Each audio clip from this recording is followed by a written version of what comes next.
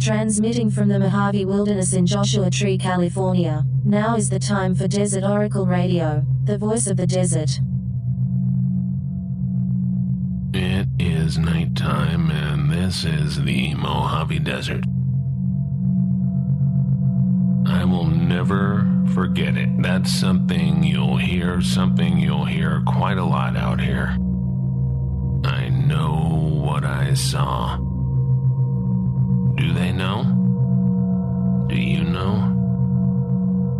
I know that I've seen a few things over the years, a few things I will never forget. Enough to keep me looking up at the night sky, which is beautiful and mysterious enough on a normal night. A normal night with the Milky Way spilling across a wide open desert sky. But I don't really know what I saw. An alien spaceship? That's a popular theory over the past century or so. Blame H.G. Wells. Blame the 19th century astronomer who thought he saw artificially constructed canals on the surface of Mars. Blame the science fiction writers of the movies.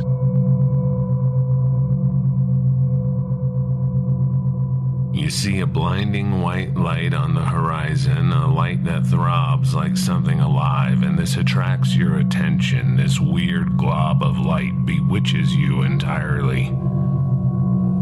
And maybe an entity of some kind appears later and it gazes right into your soul. A being of pure light. It might be wise and kindly, it might be terrifying, it might be all of this at once.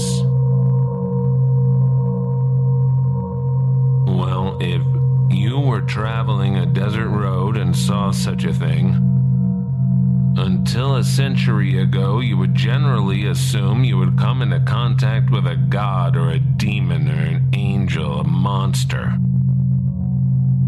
Today you would most likely think of a gray-skinned space alien the height of a hobbit, but with spindly arms and legs and big black eyes like an insect. Like a praying mantis. Or maybe like George Van Tassel out of Giant Rock, you recognize a tall human figure with beautiful white blonde hair worn like a medieval prince. The mistake we make when we think about these strange encounters is a mistake humans often make. We take our experience to be the norm. So if we see something, if we have a baffling experience with a red-eyed mystery beast, if we see a shimmering matte black manta ray hovering low over the highway, if we find mysterious tracks around our cabin or odd designs in the sand of a dry wash, well, we think everybody will understand. If you see something, say something. And then we look for evidence of an existing mythology.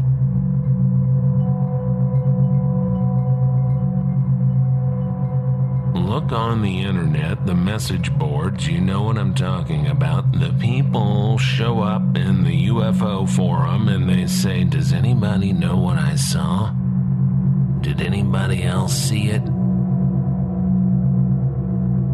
It was over the north side of Barstow or the south end of 29 Palms. It hovered over Kel Baker Road or it hung in the sky by San Gorgonio. What was it? Can anybody tell me what it was?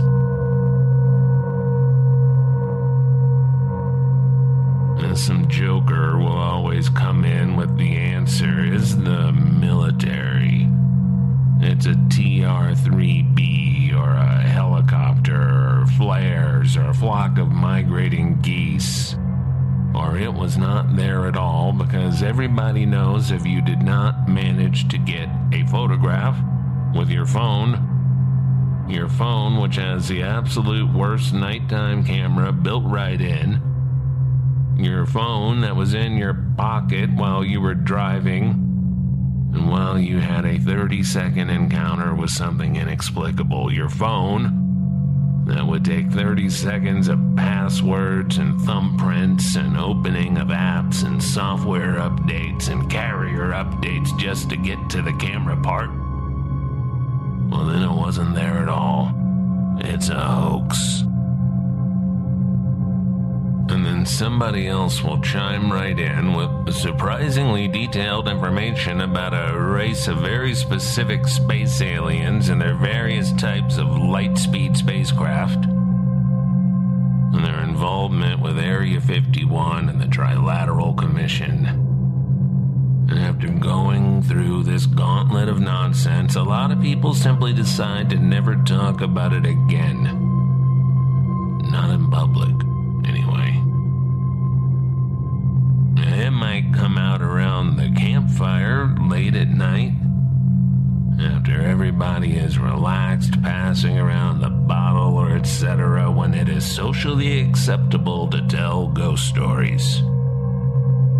Share your UFO sighting, your encounter with the paranormal, your meeting with the space devils.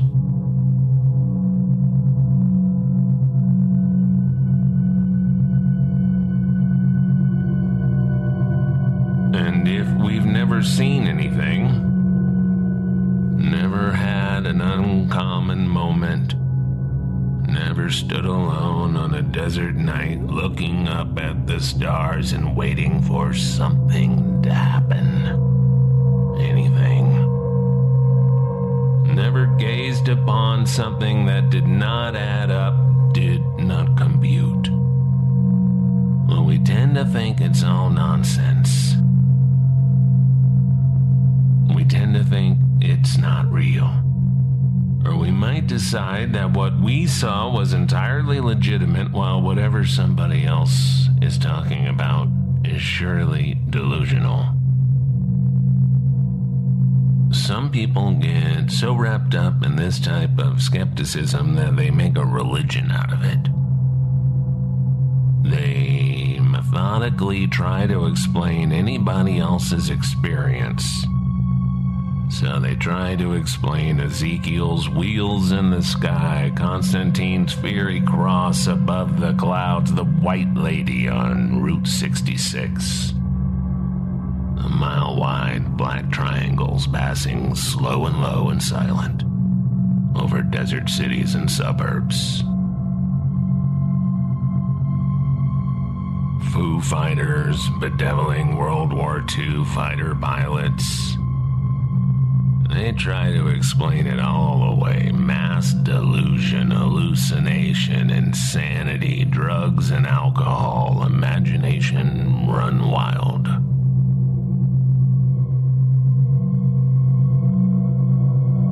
What lingers over all that is weird and inexplicable is the supposed lack of evidence.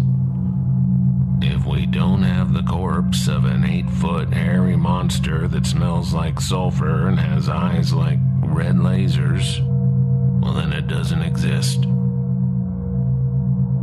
But I want to encourage you to think about this another way, to think about it another way. An experience is real when the witnesses believe they've had a real experience. Surely some people did not believe Moses really saw a sagebrush glowing up on that lonely desert mountain like an LED beacon. Charles Fort, perhaps not surprisingly the founder of Fortean Studies, once said something I always sort of took to be satirical, sort of. I guess I did not have a reason to come up with an argument for it. This is what Charles Fort wrote. Would we, if we could, educate and sophisticate pigs, geese, cattle, Would it be wise to establish diplomatic relations with the hen that now functions satisfied with mere sense of achievement by way of compensation? I think we're property.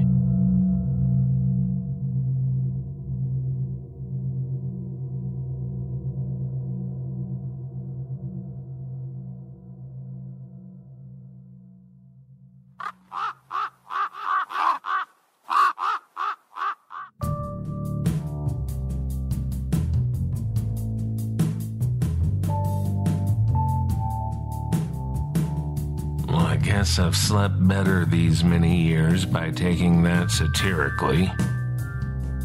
Like a lot of Charles Fort's grand and ever-changing conclusions about it all.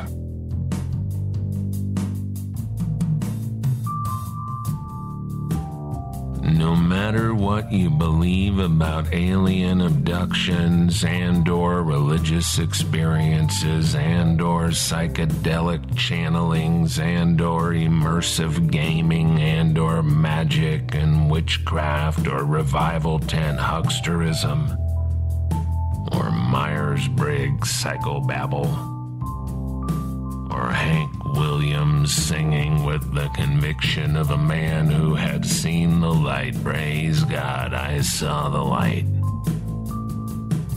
No matter what you think about it all, what your rigorous intuition tells your telltale heart at the end of the day, at the twilight between dusk and dark, you've got to ask yourself a question about what Hank Williams saw. What light?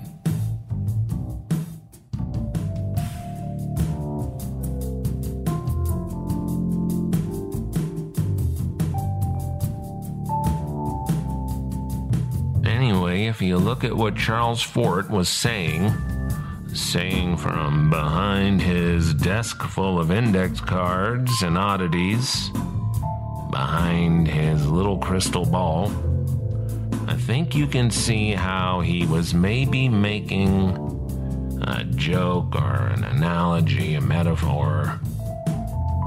The farm is an enduring way to relate the human condition. George Orwell used the farm. There was a famously weird commune called The Farm. I should say there is. It's still operating in Tennessee. Upton Sinclair wrote a book called The Jungle that's all about what happens when the laborers and farm animals get ever closer on the killing floor. Ever closer to being the same thing. We have not yet tackled that particular problem. It's especially absurd because farm operations are mostly obvious and apparent to the animals placed in the situation through no fault of their own, which is why we hear so many stories on the news about these brave, slaughterhouse-bound animals escaping.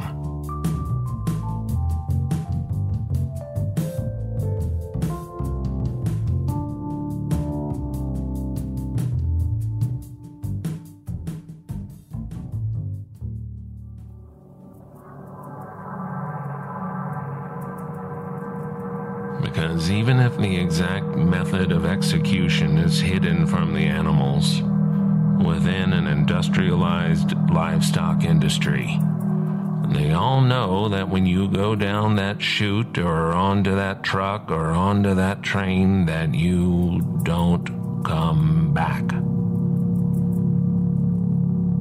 Intellectually, it's death at that moment.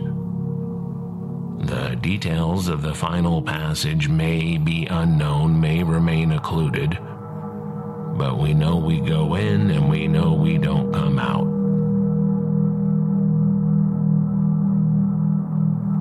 This is just as true for rangeland cattle as for feedlot stock.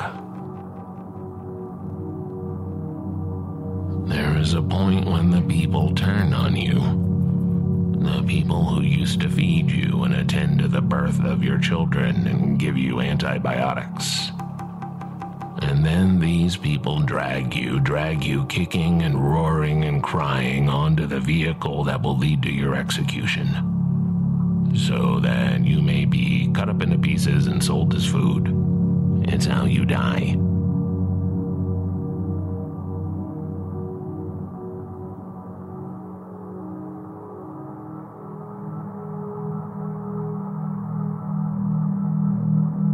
Now, humans are pretty sure for the moment that we don't become food after we die.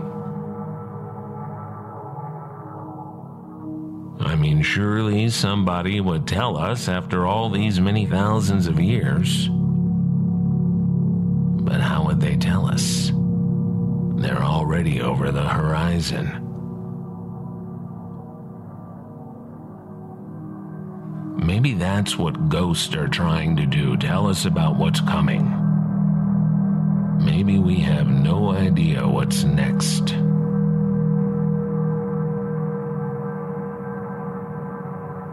I mean, of course we have no idea. It's like Devil's Hole up by Death Valley. Nobody who goes all the way down can come back to tell us what's happening, warn us. It drove people crazy in ancient Rome, just like it does today, just like always.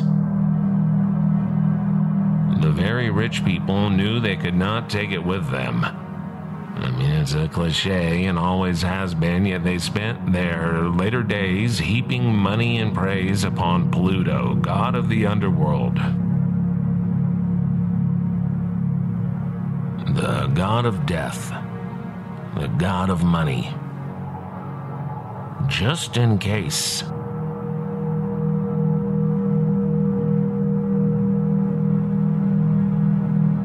Did the show business titan freeze his head? Did the PayPal man send a vulgar little car into space when he could have sent a physical and digital library of all of Earth's culture?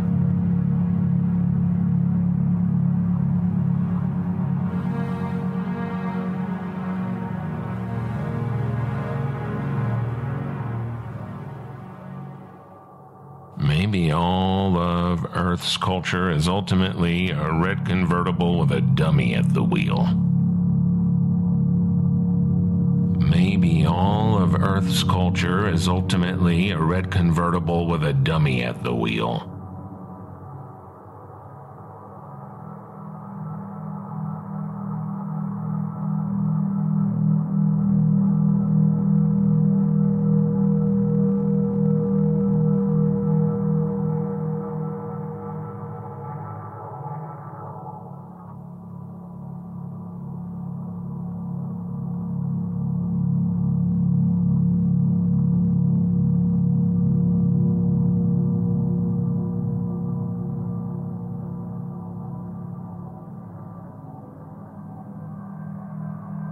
The UFO religion.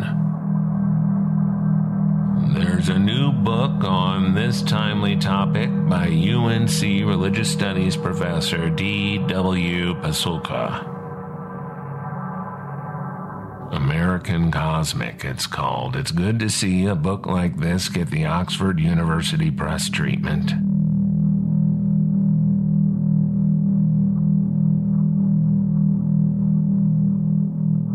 The early response is good, although the author did delete all of her social media accounts during her publicity tour.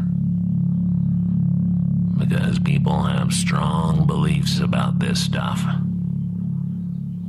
And like any subject, it attracts a certain percentage of dingbats and nutcases, along with lots of supposedly normal people. You become attracted to the topic of strange encounters that seem to rearrange your mind permanently. UFO beliefs have functioned as religion for a growing share of the planet's population for 75 years now. It started with the contactees who provided the basics for a new religion, right when the old religions got wrung out of meaning in the atomic era, as the black horrors of the Nazi concentration camps faded into color vacation photographs from Tomorrowland. The Space Brothers. The race of wise aliens from Venus. The tall Nordics. They'd come to Earth from myriad planets and star systems to show us the way and the truth and the light. They would save us from ourselves. Save our planet, which was on the verge of nuclear apocalypse and ecological doom. In 1917, at Fatima in Portugal, the intelligence was still answering to Mother Mary. Still the beautiful Virgin of Light, because that's what the children believed. Or more accurately, that's what the children had been taught by their elders to believe in.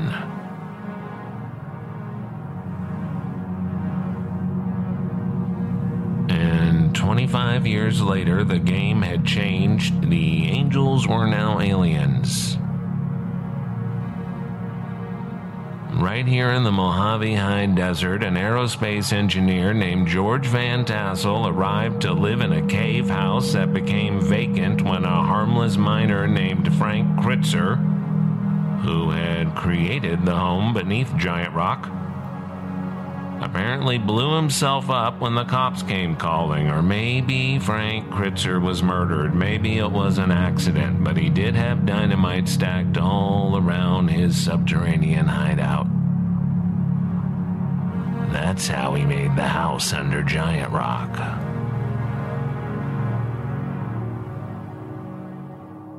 If you want to get a good sense of the uprooted society of Southern California that produced every kind of strange new cult and practice, read Nathaniel West's The Day of the Locust, published in 1939.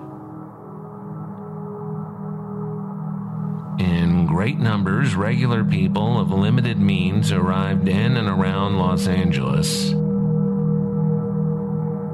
convinced by real estate developers in the citrus industry that they needed to come out to California and live in a bungalow with a view of a palm tree, where it never snowed. And then people got out here and realized they did not know anybody and did not have anything to do with their time. And these people were suckers for every kind of scheme, and sometimes these people took note of the emptiness of life, and the emptiness of life when you can cover the basics but can't afford any real fun, anything interesting or compelling. You don't believe in the religion you grew up with, if you ever believed it at all.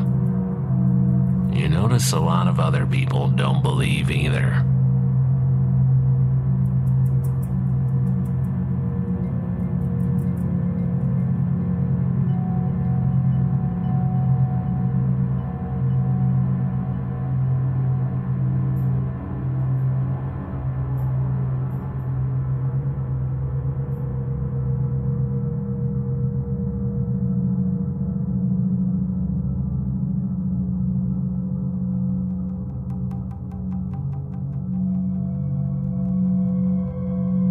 But we want to believe.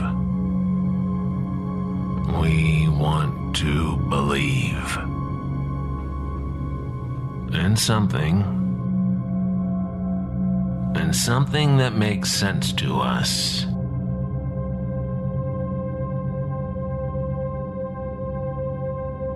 I mean, it's the space age. Why not have space age gods and devils? And instead of being controlled by the preacher and the church, you are in control of this narrative. You might even be part of it.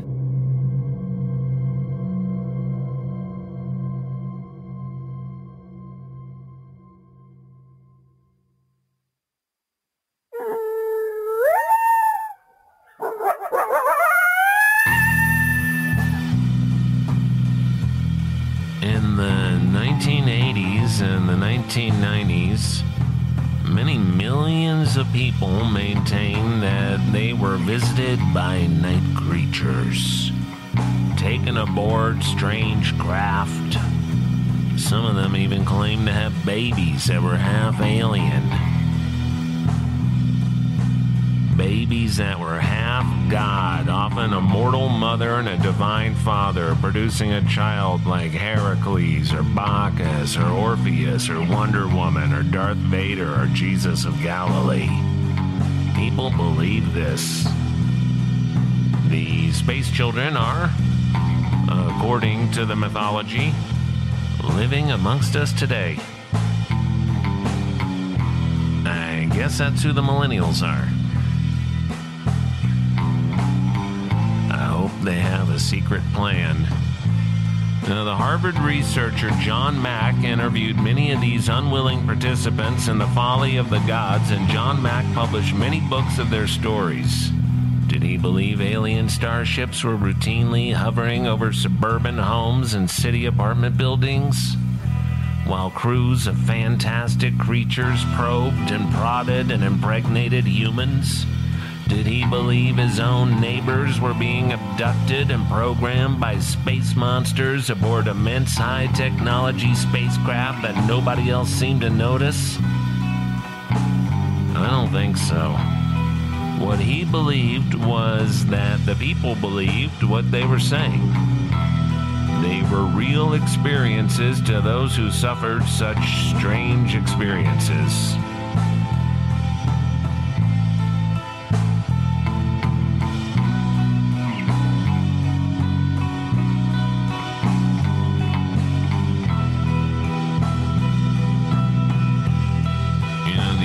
Wildflower situation is living up to the hype. They are everywhere, and I haven't seen anything like it in a decade, back in the Great Recession, when we had a couple of nice cold wet winters and a couple of springs to match. You've been listening to Desert Oracle Radio. I'm your host, Ken Lane. Thanks as always for listening, and good night from the voice of the desert.